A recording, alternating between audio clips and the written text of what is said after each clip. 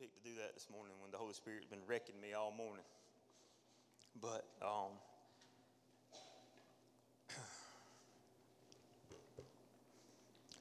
to be a pastor is something that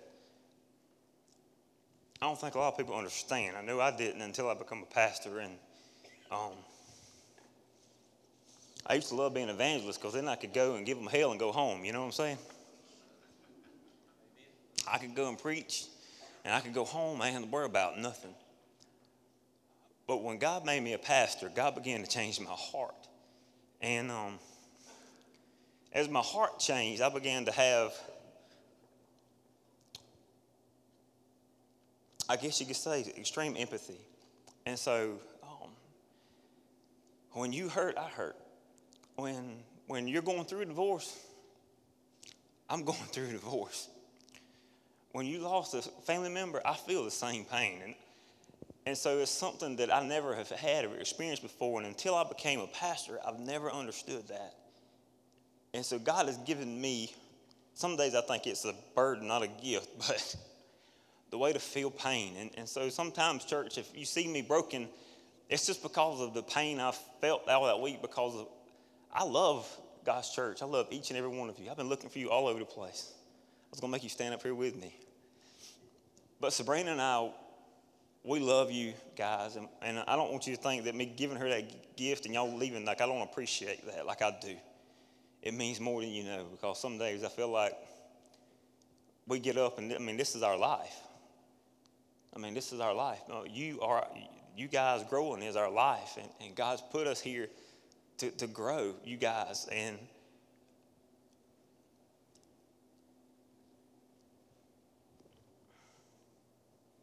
it just means a lot, so thank you.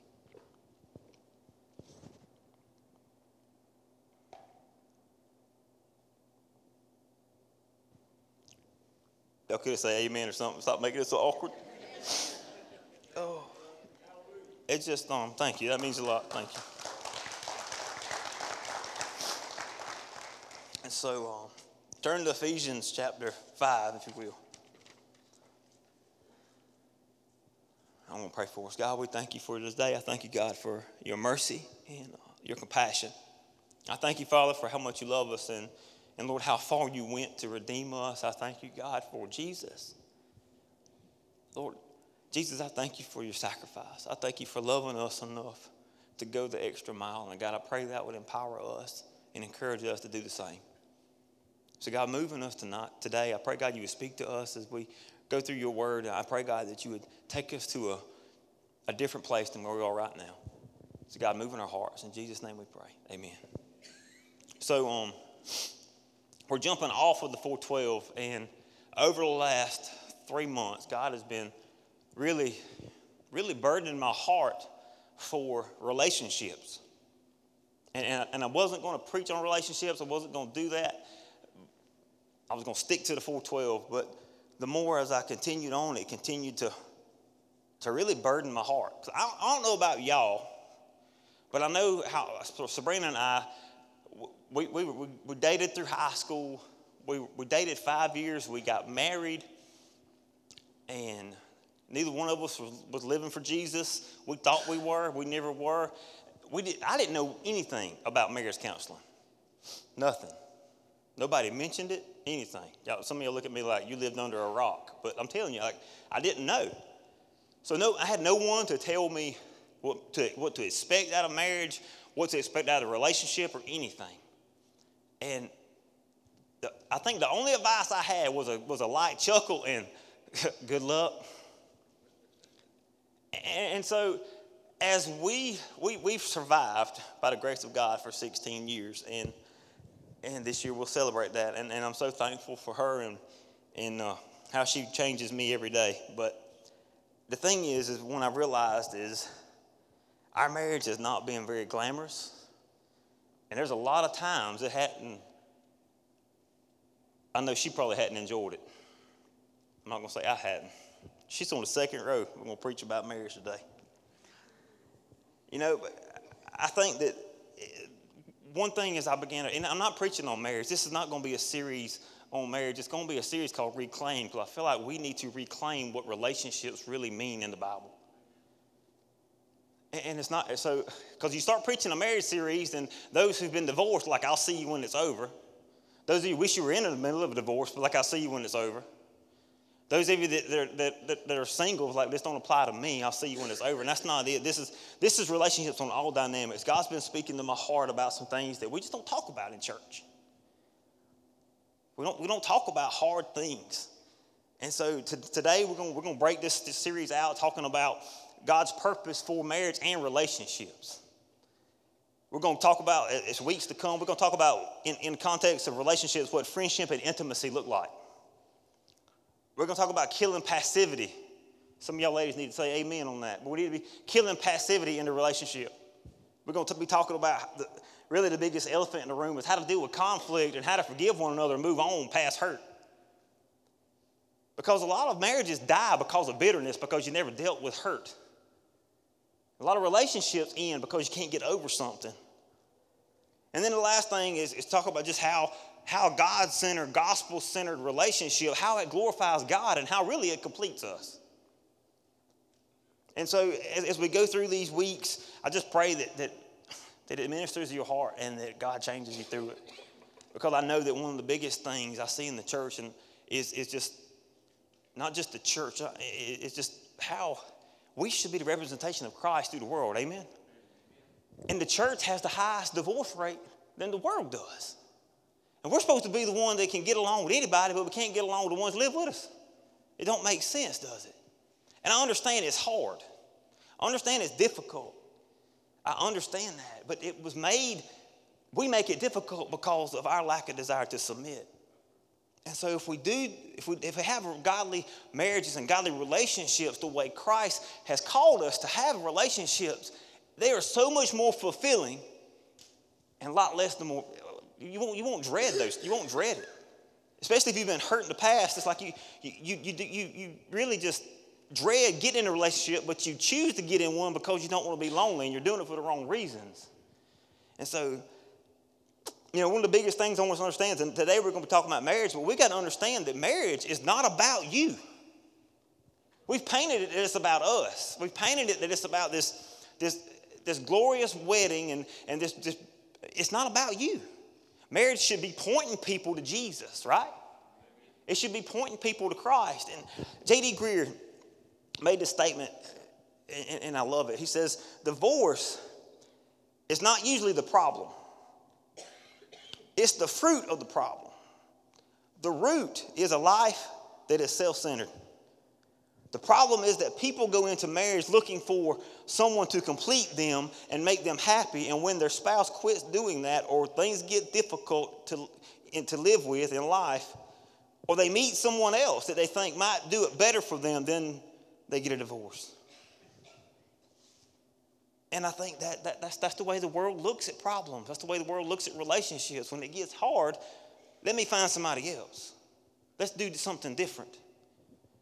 That's why so many men in marriages, their relationships are destroyed because they're looking for the wife to complete them, and their wife doesn't meet their sexual needs, so they go to pornography. That's why it's an epidemic in the church today. Because we're looking for somebody else to meet our needs instead of us realizing that the only way that our needs are going to be truly met is when we are submitted to Christ. We're truly submitted to God. And I'm not telling you something that I've heard. I'm telling you something that I know. I'll tell you something I've experienced. Because half of our marriage, we were trying, I was thinking she was supposed to be my slave. She was supposed to do what I wanted her to do when I wanted her to do it. And if she didn't do it, then I was mad. And then when I got mad, she was mad. And she ain't happy with me. She ain't fun to be around when she's mad. And so when we went through that cycle of almost 8 years of marriage, I mean, it was hell. It wasn't fun. It wasn't fun a bit. I remember thinking, where in the world did this woman that I was madly in love with while we dated for 5 years, I began to understand why I waited 5 years to ask her to marry me. Because in my mind, I had painted her out to be the villain. I had painted her out to be so bad. But man, let me tell you how patient that woman is, because she put up with me for 8 years before we had to change some things. And if we're not careful, we will be miserable in our marriages. We'll be miserable in our relationships because we choose not to submit to the ultimate authority, and that's Christ. Once our marriage started being based on Jesus, everything started changing. It didn't happen overnight. It took a lot of patience on both of our parts. But when that started happening, things started changing. See, in Genesis chapter 1, in the beginning, in verse 26, God and the Holy Spirit and Jesus, they looked at each other and said, we're going to make man in our image. Amen? We were designed to mirror the image of Jesus, to mirror the image of God. And so if we're supposed to be image bearers of Christ, then our relationship should be the same way. When people see our relationships, it should point people to Christ, because we should have such a radical love for one another, a radical, we put up with each other. We long suffer through things. We don't quit. We keep persevering. People should see that and be drawn to God, because the only way you can do that is through the power of the Holy Spirit in you. See, we quit because we quit on God. And I promise, through this, I'm not trying to beat up on anybody. That's why it's hard to preach a relationship series, because you got people in all different camps. You got people that are struggling. You got people who are happy. You got people who have been through a divorce. You got people who have been through 5 divorces. I'm sorry, I didn't know you was in here. I meant 50. Way to make it awkward, Miss Sandra. You have people in all different camps, and it never, somebody gets offended. The thing is, I'm not telling this to offend you. I want to help you, because I want everyone, because let me tell you what's crazy is life is so much more fulfilling when you are fulfilled in the context of marriage. And you won't be fulfilled in that context unless your relationship is based on your relationship with Christ. Like if that vertical relationship is right, the relationship with your spouse and everyone else will be right. And marriage is meant to be so beautiful, but yet we make it so dirty. We make it so scandalous. I heard a couple weeks ago of a friend of mine. Don't go to church here, don't even live around here. But he was struggling in his marriage, and he just felt it'd be easier just to go get another one than to deal with the one he's got. And I'm like, dude, what in the world is your problem? Well, she's this and she's that and she's this. And I was like, you ever thought that the problem might just be you? Click, they won't talk to me. We don't want to deal with our issues because we want to put it on everybody else. And when we're really in alignment with God, then we realize, you know what, it might not be them, it might be God, you're trying to change me. Amen? And so Ephesians chapter 5 says this in verse 33. Paul says, for this reason, a man will leave his father and his mother and will be united with his wife, and the two shall become one flesh. This is a profound mystery, but I'm talking about Christ and the church. However, each one of you also must love his wife as he loves himself, and the wife must respect her husband. You know, I think what we realize, what we think that marriage is the ultimate goal. Okay, we're gonna date, we're gonna get out of high school, we're gonna get a job, and we're gonna get married. Like, it's a notch on the success belt sometimes. We think marriage is the ultimate goal to fulfill all of us. But marriage is not the ultimate goal. Marriage is a sign of something higher. Marriage is a sign of something greater. Because how in the world can two imperfect people live together without killing each other except from the power of God? Amen? And so I think we got to realize that you were created to love Jesus. Okay? My wife does not complete me. She makes my life a lot worth living some days. But I'm completed through Jesus. And when we live our life to where I want my spouse to complete me, you're going down a dangerous road. Because there's going to be a lot of days where they don't complete you. There's going to be a lot of days in which things are hard. Marriage was created, church, to be just a real tangible thing that people could see. A real tangible thing that people could see the amazing love of Jesus that he has for us. Nothing has really wowed me more than anything. When I was 16 years old, I had never really seen someone love a woman like I saw this man that I didn't even know. opening every door, helping her into his vehicle. It was raining. This homeboy took time and gets around, gets in the truck, lets her in. And it wowed me. It's like, what's wrong with this fool? You know, our relationship started like that. It wowed me, and I'm like, I want to make sure I'm going to be my wife's protector. I'm going to open the door for her every day. When we walk beside the road, I'm going to stand on the inside lane, amen? I'm going to stand inside. I'm going to keep her from getting hurt. I'm going to protect my wife. And it starts out that way. You start out opening the door, and next thing you know, you married 10 years, and she's just lucky she's in the car before you leave. And it's not meant for that. Our relationship should point people to Jesus. When people see the love you have for one another, the sacrifice, it should say, what do you have that I don't have? And you don't say, well, we got romance, we got love. No, you can say we have Jesus, because the only way I can love this fool like I do is because of what God has done in me. You know, and so one of the greatest things that, to me, when I read Philippians chapter 2, verse 1, it says, therefore, if you have any encouragement from being united with Christ, if any comfort from his love, if any common sharing in his spirit, if any tenderness and compassion, then make my joy complete by being like-minded, by having the same love, being one in spirit and one of mind. Verse 2, do nothing out of selfish ambition. That's verse 3, I'm sorry. Do nothing out of selfish ambition or vain conceit. Rather, in humility, value others above yourself. Not looking for your own interest, but each of you to the interest of the other. In your relationships with one another, have the same mindset as Jesus Christ. You know, Paul understood the power of unity in relationships. And the power of unity in a marriage is humongous. It's a big thing. You have to be together. You have to be together. That means you have to communicate. You have to talk. Being of one mind, being together. See, so many people are miserable in their marriage because they don't talk about problems.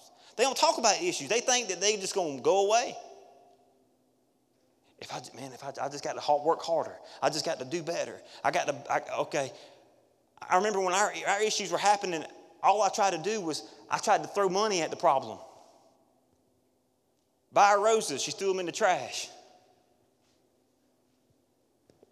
Do all these different things I did. I promise. I'm trying to get her where she'll want to come up here and preach one day on the women's side of it. But the thing is, we did all these things. Even she did things for me, and everything that we tried to do, we were throwing stuff at the problem, but we wasn't handling the issues inside of us. Because you know why? I ain't the one having an issue. It's her. And she's saying, I ain't the one who's got the issue, it's you. And we keep blaming each other out of our prideful ways instead of dealing with the problems. And so to be unified, to be one-minded, is to realize, look, there's something going on. I don't know what's happening, and I know that marriage glorifies God, so we need to figure this thing out. That's when our marriage took a turn for the best. We sat down in the living room for 2 weeks crying about divorce, how we're going to divide stuff up, and I didn't want a divorce. She didn't know any way better but to get a divorce. We're sitting there struggling through this stuff. Here we are supposed to be Christians, and we're talking about divorce, and we're struggling through these things for 2 weeks until we finally got together and realized what some issues were and started working through them. That's when things changed. When we stop putting blame on each other and we take the blame that we need to take and own up to the junk that we're doing and say, let's move on. Amen? It's time that we bury the hatchet on a lot of stuff. See, Paul knew that selfishness kills relationships. He knew that. And it's when I'm promoting my wants, my desires, my things. I'm putting all my stuff over my spouse. One of the greatest things I regret more than anything is I laughed at it at the time, but more I thought about it, it broke my heart because my wife said she was a widow during the season. I'm like, what you mean during the season? She's like, whatever season's in, I'm a widow. If it's hunting season, fishing season, bird season, if the fish are biting, I don't see you, but when those seasons are gone, then you're home for a little while. And then you're my husband. And I laughed about it because that's what I had always saw growing up. That's what a man did. He did his own thing, his own way, and his wife was always home waiting on him. And I didn't realize that the way I was living was hurting my wife because it was showing her that I had all these other things more important than she was. And I was the most selfish human being on the planet. But my selfishness was killing my relationship. See, only focusing on what you can get out of a relationship is very selfish. What I can get out of the other person, that kills a relationship. So many people get married for the wrong reasons. I'm going to try my best to keep this thing PG-13. Y'all with me? So the rest of these messages, I'm going to try my best, but we'll see what happens. But when you start out having a relationship and you start out the wrong way, you begin to have a relationship based on one thing. When you have that relationship based on sex, when you have it based on these things, when those things stop, then you're on to the next one. Because you were only in it for what you could get out of it. When you stop fulfilling my needs, I'm going to find my needs somewhere else. That's promoted by selfishness. And that's not God's design. That's not what being Christ-like looks like. See, humility kills selfishness. It kills selfishness. When you're humble, it kills selfishness. God's word says that he resists the proud, but he promotes the humble. Amen? Submission kills selfishness. When we're submissive to one another, when I'm submitting myself to Jesus and through that submission to Christ, when I'm submitting to Christ, what am I saying? I'm saying, I'm going to listen to you because I respect you and I know that your ways are better than me. When I'm submitting to Jesus, it's going to be easier for me to submit to my spouse. But when I'm not submitting to Jesus, then there is no way on God's green earth I'm going to submit to what she has to say. Because my opinion is always king. But when I'm really submissive and I'm listening to God. See, when you're humble, you value others over yourself. You value others' opinion over yourself. You actually want to listen. But when you're not humble, you don't care what they have to say because it's all about you and your problems and all about your needs not being met. But when you actually sit down and listen, that means you're saying, I'm putting me to the side and I'm putting you to the forefront and I want to hear and I value what you have to say. It's so important in a relationship. See, when you're humble, you look not at how this affects others, how this affects yourself, but you look at how it affects other people. You know what y'all realized? 2 years ago, I realized this, how God was changing me. It's how hunting season came in. I was the first one in the deer stand. And that first year, my wife said, I want to go. We didn't have but one stand. It was an internal conflict, church. I'm like, well, I ain't got but one stand. It ain't a buddy stand. And she was like, well, okay. Well, then I won't go. And I'm like, no, you go. I took her to the deer stand. I'm driving back. And for the first time in my life, I was not mad. For the first time in my life, I was happy that she was getting to do something she enjoyed. And here I go. You know what I did? I went back to the house and cooked supper. I'm like, I have turned into a woman. What is wrong with me? But it was only Christ worked through me, making me realize that my idol that I had held up wasn't an idol. Well, it shouldn't be an idol. Like I should be willing to share whatever if to fulfill the needs of my wife, to fulfill the needs of someone else. When I'm humble, my selfishness will die. And it's hard to kill selfishness in our relationships if we're not intentional with it. That's why you always have to put their needs above yours. If you put their needs above yours every day, it will help you kill your selfish self. It's hard because even me, I'm jacked up. I'm a selfish man. It's hard sometimes. I come home the other day, and I've been working all day, and Sabrina been home with Payson. I don't know why we men think that a stay-at-home mom is not important, because I would be crazy if I had to stay home with Payson all the day, every day. But I come home from work, and he had been running her crazy. And I come home from work, and I had been up since 4. I had been nonstop. I had been wide open doing all these different things. I think that particular day, somebody had ran over my $30,000 survey instrument and destroyed it. So I come home, stressed out, mad. Let's just sit down on the couch. I sit down for a minute, and she'd been there with Payson all day long. She needed a break. She had no idea how my day been. And so she was like, I just need you to do something. I'm like, I'm going to do something. I mean, it's real. Y'all you gonna be real with you? And I get mad there for a minute, and then she, I hate a crying woman. Lord, man, she knows that. She faked some of it, I believe. And so she begins to cry a little bit, and I'm like, you know what? I'm a jerk. I'm sorry. And as the night goes on, we begin to have a really in-depth conversation just about, all right, I know I work all the time, but what can I do to help you? If I need to come home and if I need to cook, if I need to clean the dishes, whatever you need me to do, I will do whatever you need me to do to help you. That's not Jeremy. That's Jesus in Jeremy. Because Jeremy would have been sitting there saying, fix me some tea, sugar, and get over it. I'm just going to be real. That's how I grew up. I mean, it was just like a woman is supposed to wait on a man hand and foot. But that ain't how it is.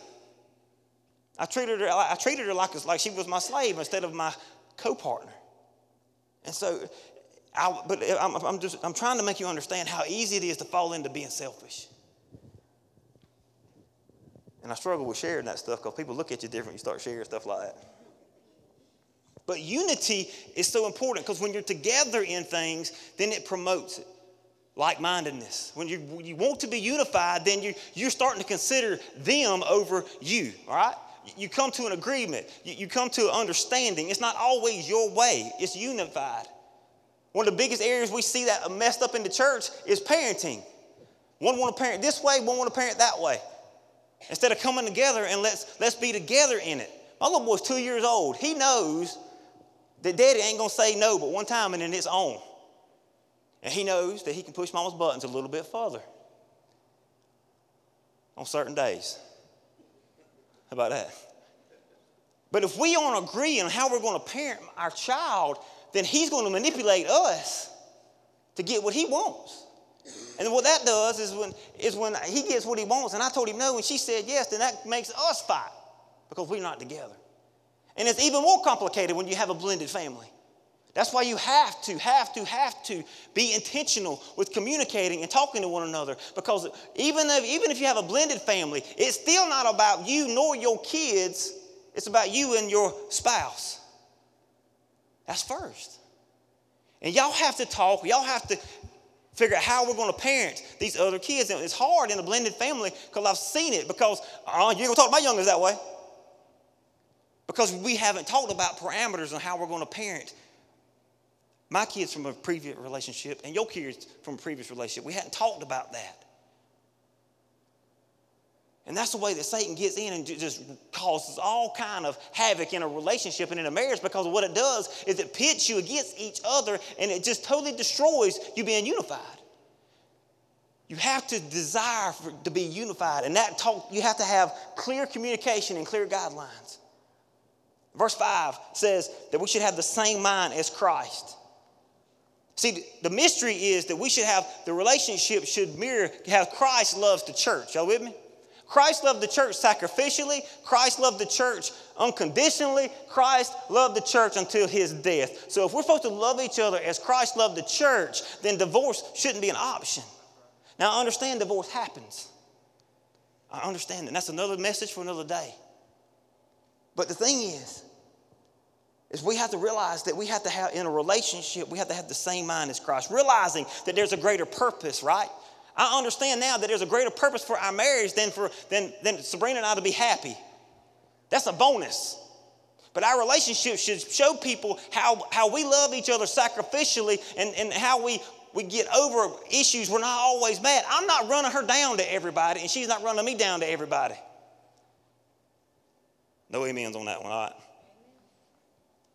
People should see how we love each other, and it should say, what in the world do they have that I don't have? It should point people to Jesus. And when somebody comes up and is like, all right, how do y'all do this? And then it gives you an open opportunity to share the gospel. You want to be able to share the gospel in this world? Love your wife like Christ loved the church. You want to figure out how to share the gospel? Love your husband like Christ loves the church. Because when you do that, it's going to show people how selfish they are when you're sacrificially doing things. But we don't do that because we're selfish. And we're like, you know what? I know they've had a hard day, but I ain't clean. I ain't doing that laundry. I ain't doing it. Ain't my job. Huh? I know the house is a wreck. I ain't doing that junk. Come home from work, be like, I've had a hard day. He better just fix him a sandwich because I ain't fixing no supper for that fool. You know what I'm saying? We don't want to sacrifice. We just want to do us. And then we want everybody to accommodate us. But when we're humble, it changes things. We've got to have the mind of realizing, when I've realized that my marriage points people to Christ, then it changed everything in my perspective. When we realized that having the same mind of Christ, that Christ was focused on the mission, right? Christ was focused on the mission. When I'm focused on the mission of God, that's when I love my wife an extra mile. I open the door in public. I go above and beyond to try to protect her. Because it's all about the mission of God. When I'm focused on Jesus, I want to see Jesus, and I want to do anything in the world to keep me from seeing Jesus. I'm going to do whatever it means possible to keep her happy. Because I'm not loving her to make her happy. I'm loving her to make Christ happy. And it changes everything. It changes everything. To have the same mindset of Christ means that I have sacrificial service. It's shown, and you know, we talk about sacrifice for each other, and it's almost like a negative thing. Oh, I got to do without. I got to not go to a ball game. I got to quit going hunting.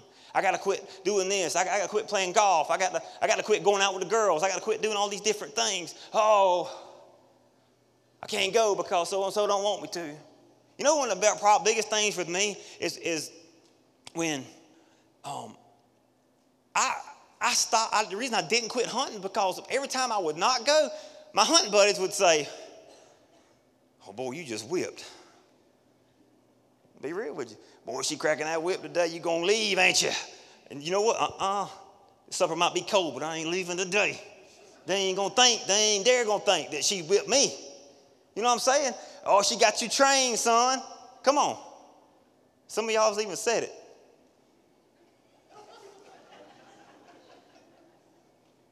You know what I'm saying? Like, so instead of like not worrying about what they think, but only worry about caring for your wife. But you know what I learned? When I didn't care about what they said, they shut up saying that junk. They were just doing it to manipulate me to stay because they wanted to laugh at our arguments. But see, when I sacrifice, what I've realized, church, is this. When I'm sacrificing because I love her, it satisfies me. When I stop going hunting and start letting her go as much, when she kills her deer, man, that gets me excited. It does. When we go fishing in the river together, boy, that's been some opportunities for divorce a lot of times. Whew, Lord have mercy. Reality show could have been there a couple days. But when we go fishing and she's starting to wear me out catching fish, as much as competitive as I am, I love it that she's going and we're together. I could have brought anybody that I wanted to bring, but instead I brought my life partner, my wife, with me to enjoy this. Man, it means so much.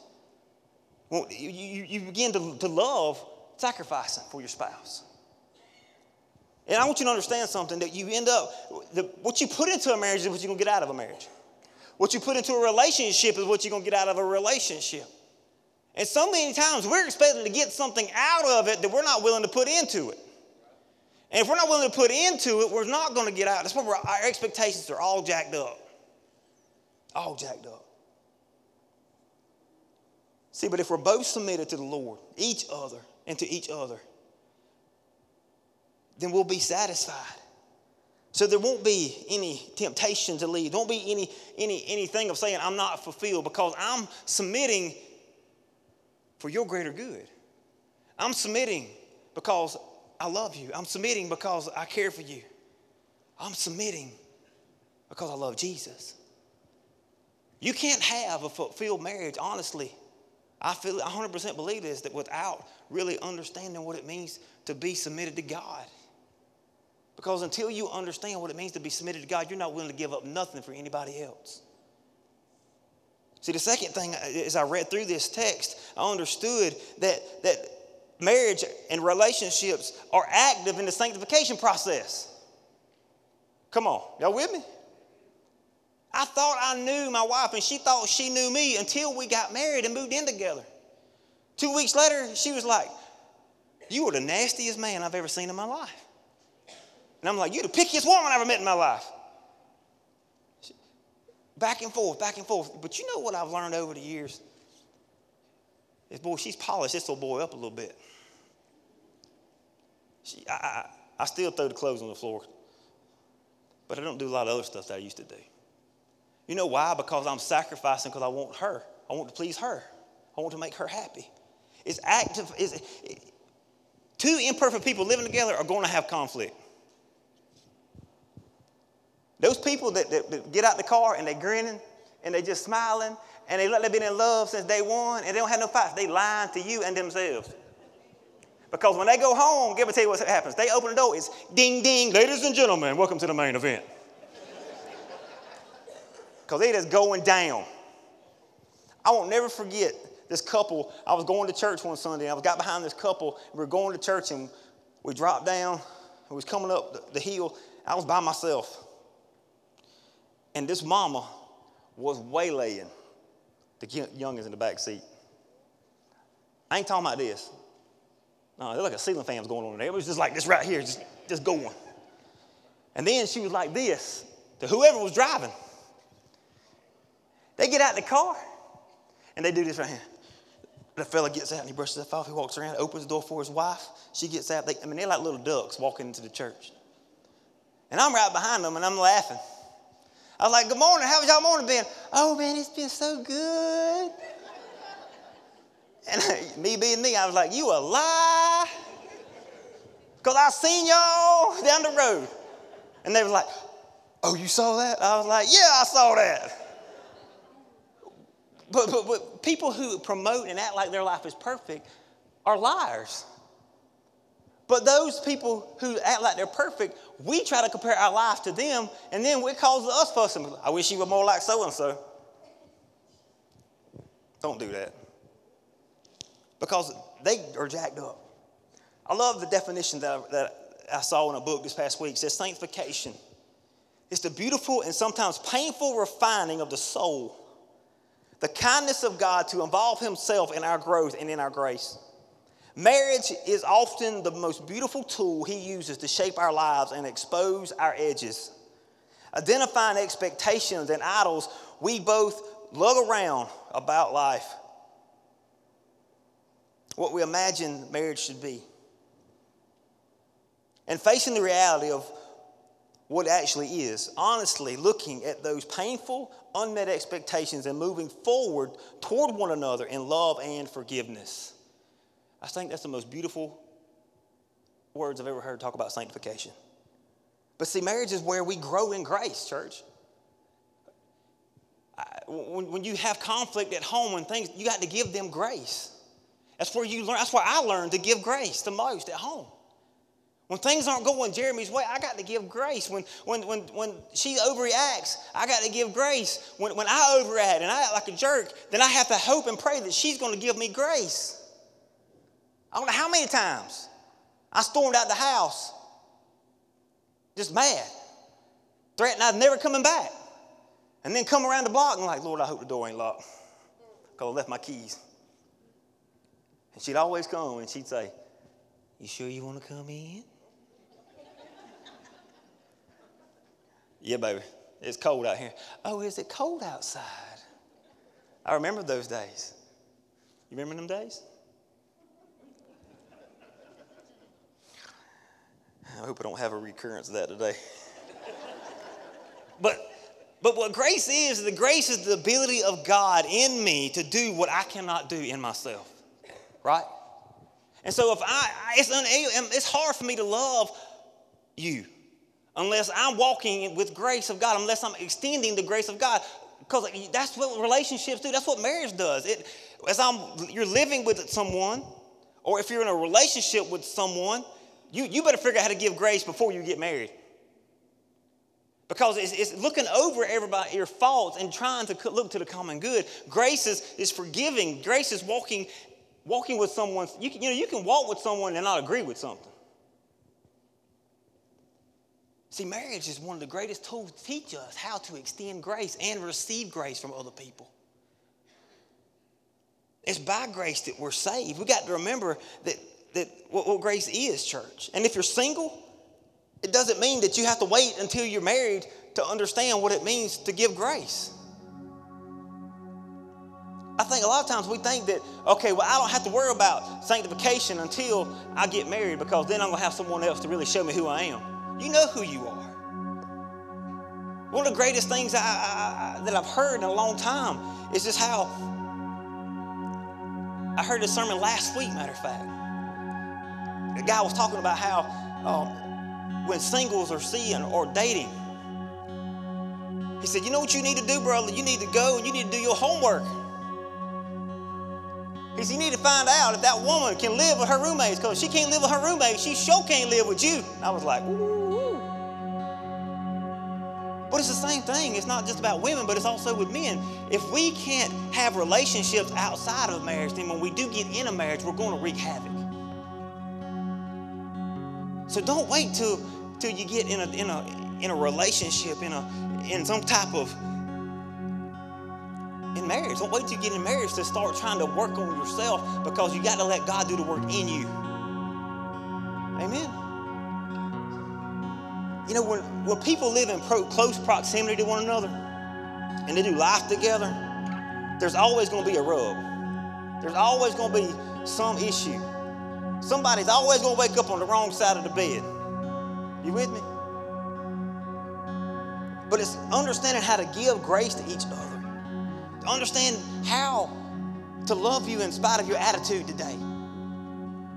It's looking and saying, you know what? I'm going to love you like Christ loves me. Because when I'm jacked up, when I'm messed up, his love never waves. His love never stops. His love never gives out on me. And so because I am submitting to God and I'm allowing him to fill me, then I'm not going to give up on you. I'm not going to give up on my marriage. I'm not going to give up on this relationship, because I love Christ and I love you. And it's time for us, even though it's hard. See, we need to understand something, that marriage is not where we find somebody to complete us.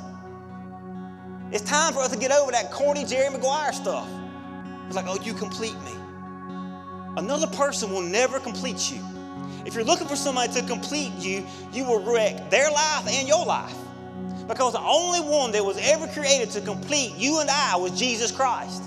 Because it's through him in which we find redemption. It's through him that we find peace. It's through him that we have even satisfaction. So unless we're totally rooted and grounded in Christ, all these other relationships are going to always wind up being wrecked. You know, marriage is a tool that God uses to shape us. Relationships are tools that God uses to shape us. And I say relationships because I see a lot of friendships that are broken. People don't speak to each other for years because they choose not to forgive, not to overlook hurt. There's just certain people that are just hard to deal with, amen? But I wonder how hard to deal with I am in the eyes of Christ. How obstinate I am, how bullheaded I am, how opinionated I am, but yet he loves me anyway. He never quits. He keeps coming back to me. He keeps giving me a second chance. He keeps having confidence in me. See, we give up on all these friendships and relationships, but see, what I've learned is when I don't give up on a friendship, but I keep pursuing them, even though they don't pursue me, eventually they see that I love them and I love Christ, and they want to know, how could I love them when they treated me the way they treated me? Right? Because I'm given grace that I could never give apart from Christ. The same way in our marriage. The same way in our marriages, church. Marriage is used to shape our character into the likeness of Christ. It's one of the greatest tools. But we lay around and we fuss and we complain because they're not fulfilling my needs. They're not doing this. I don't feel loved. And I know it's an easy trap to fall in, but really, when you totally surrender your life to Jesus and you're focused on this relationship more than anything else, all this other stuff works itself out. Because the reason we can't have conversations with each other, because I'm so offended that you don't treat me the way I want to be treated, so I don't tell you how I feel because I can't tell you how I feel like an adult. So we don't have this conversation, and so I'm mad. And this goes on for years and years and years. And then it turns into bitterness because you don't understand me. And every marriage that I've known that's ever ended is because bitterness has been a root, and it's hard to overcome bitterness. But if we would allow this to shape us, church. See, God didn't give us marriage to make us feel like a failure. He gave us marriage to make us look more like Jesus. So the more we submit to one another, the more we love one another, the more that I walk away from offenses. So we got to stop being so offended by our spouses, thinking that they're out to get us. And we need to try to understand our spouses. So I meet with a lot of couples, and one of the first things I ask them is, what does your spouse need to feel loved? And 9 times out of 10, I get this blank look. You know why? Because they've never invested in their marriage enough to understand each other. And it's amazing how many marriages change direction by just sitting down and understand what makes you feel loved. This is what makes me feel loved. And when you start understanding what makes each other feel loved and appreciated and accepted, let me tell you what happens. It begins to change, because now it's just you don't understand me, not that you hate me, because we're walking in this offensiveness because you think that they're doing all these things vindictively to make you mad. I must be preaching some real truth, but ain't nobody amening nothing today. But that's the reality, and Satan wants to confuse all of us, church. He wants to wreck your marriage, because if he can wreck your marriage, he can wreck your life. If you have kids, he wants to wreck your marriage so that your kids' life will not ever see what it really looks like for mommy and daddy to love each other and walk in unity. If we're not really focused on that, church, we allow Satan to get a foothold, and he wrecks it. And it doesn't only just affect us, it affects our children.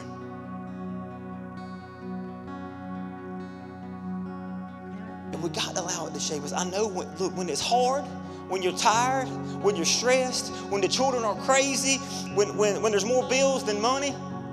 Anybody, amen? Huh? When there's so much demands on your time, when your schedule is crazy, when there's more laundry than you've ever dreamed of, come on. He's calling you to see him more clearly. To see him more clearly.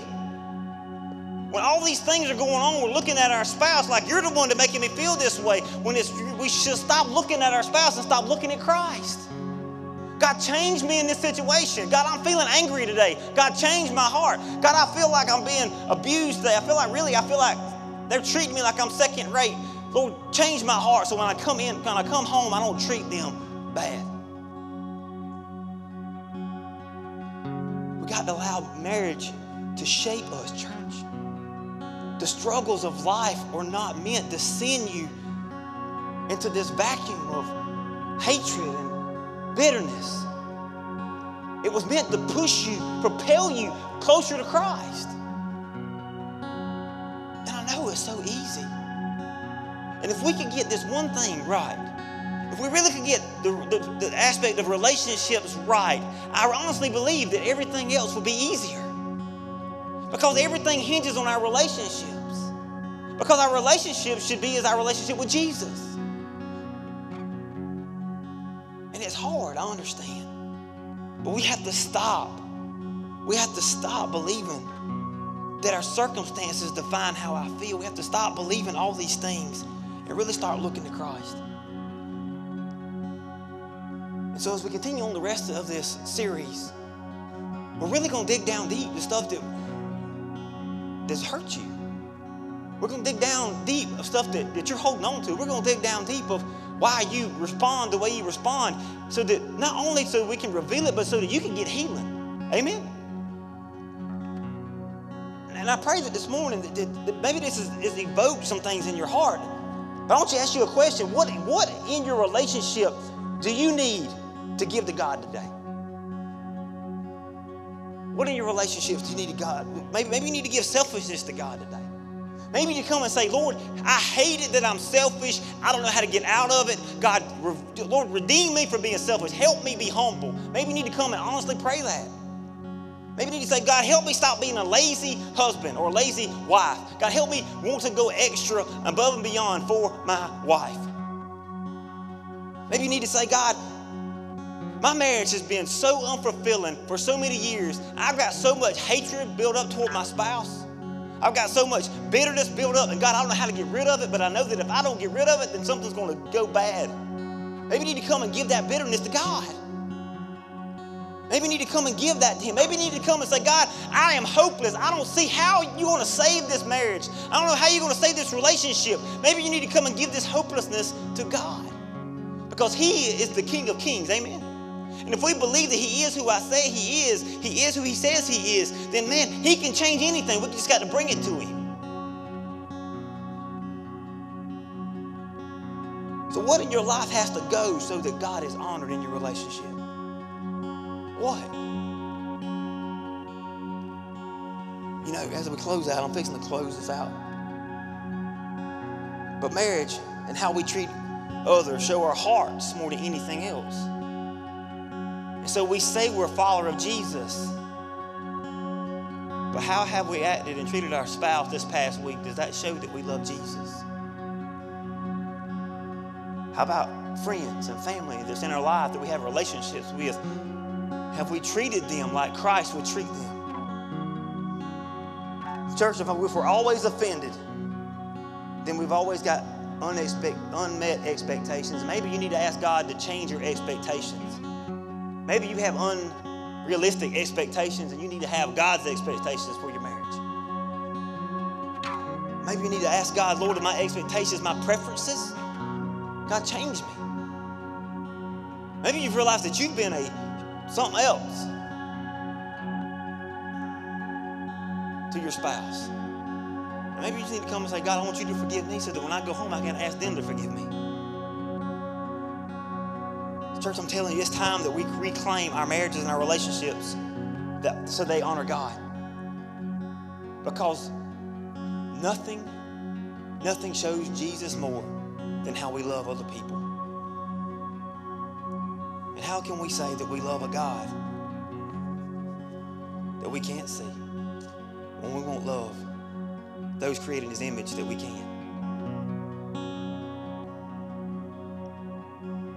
So I'm finna open up these altars. If you don't know Jesus and you say, you know what, maybe I need to give my life to Christ. You know one of the greatest blessings of our marriage is when Sabrina and I struggled our whole time, and right at the end, I think the greatest blessings that she's ever given me is telling me this one thing. And she said, Jeremy, when our marriage was the roughest it ever could have been, I hated God, I hated you. She said, the greatest blessing I ever got was you never giving up on me. And you praying with me, you being patient with me through this whole thing. Because you know what? We sat down when everything got better, and we realized that night that everything got bad, then she actually prayed and said, God, I don't know if I'm saved, and if I'm not, save me tonight. She woke up the next morning and the cloud was lifted, church. And everything's been different. So maybe the hinging on your relationship means that you really need to surrender your life to Jesus because you never have really given Him your life. And if that's you today, why don't you just raise your hand so we can pray with you, we can walk with you. And if you're too ashamed to raise your hand, find me before you leave. Because if that hadn't happened, who knows where our marriage would be today. Guys, understand this. If you don't ever hear anything that I ever say again, is God wants your marriage to show your family and your friends the love of Christ in a way your words can't. He wants the way you love your spouse to show the world the love of Jesus the way your Facebook account can't. He wants your marriage and your relationships to show people around you how you can get over you and how you can promote Christ more than anything else. I don't care where you are this morning. I don't care if your marriage is struggling. I don't care if your marriage is thriving. I don't care if you've been married 20 times. I wasn't saying 5. I don't care how many times you've been married. You may carry guilt from the past. You may carry guilt from other marriages. You need to come and just get it right before God, because if we're not bringing those issues before Him, we're just walking with them and carrying them, and you're carrying a weight you were never intended to carry. So let's lay our burdens at the foot of the cross. Amen? Maybe today's the day that you grab the hand of your spouse and y'all come, let's pray together. But let's be real. Let's be authentic, and let's run after Jesus. Amen? You stand with me. Father God, we just thank you, Lord, for today. And God, I just pray for every man and woman under the sound of my voice. I pray, Father, that, God, you would show us where there's holes in our relationship with you, where there's things that we mask very well, but yet, God, we're broken inside. We're carrying around hurt. God, just pray you just show us that we're not perfect. I pray, God, you would speak into our heart. And, God, you would give us a humility we've never had. That you would give us this desire to seek after you more than any time in our life. I pray, God, for many marriages this morning that you'd restore them. I pray, God, you'd give hope to the hopeless. I pray, God, that you would, God, those that are just walking in selfishness, the Lord, you would help set them free today. God, move in us, Lord, so that the world around us will know how real you are by the way we allow you to change our lives. So, God, move in us. In Jesus' name.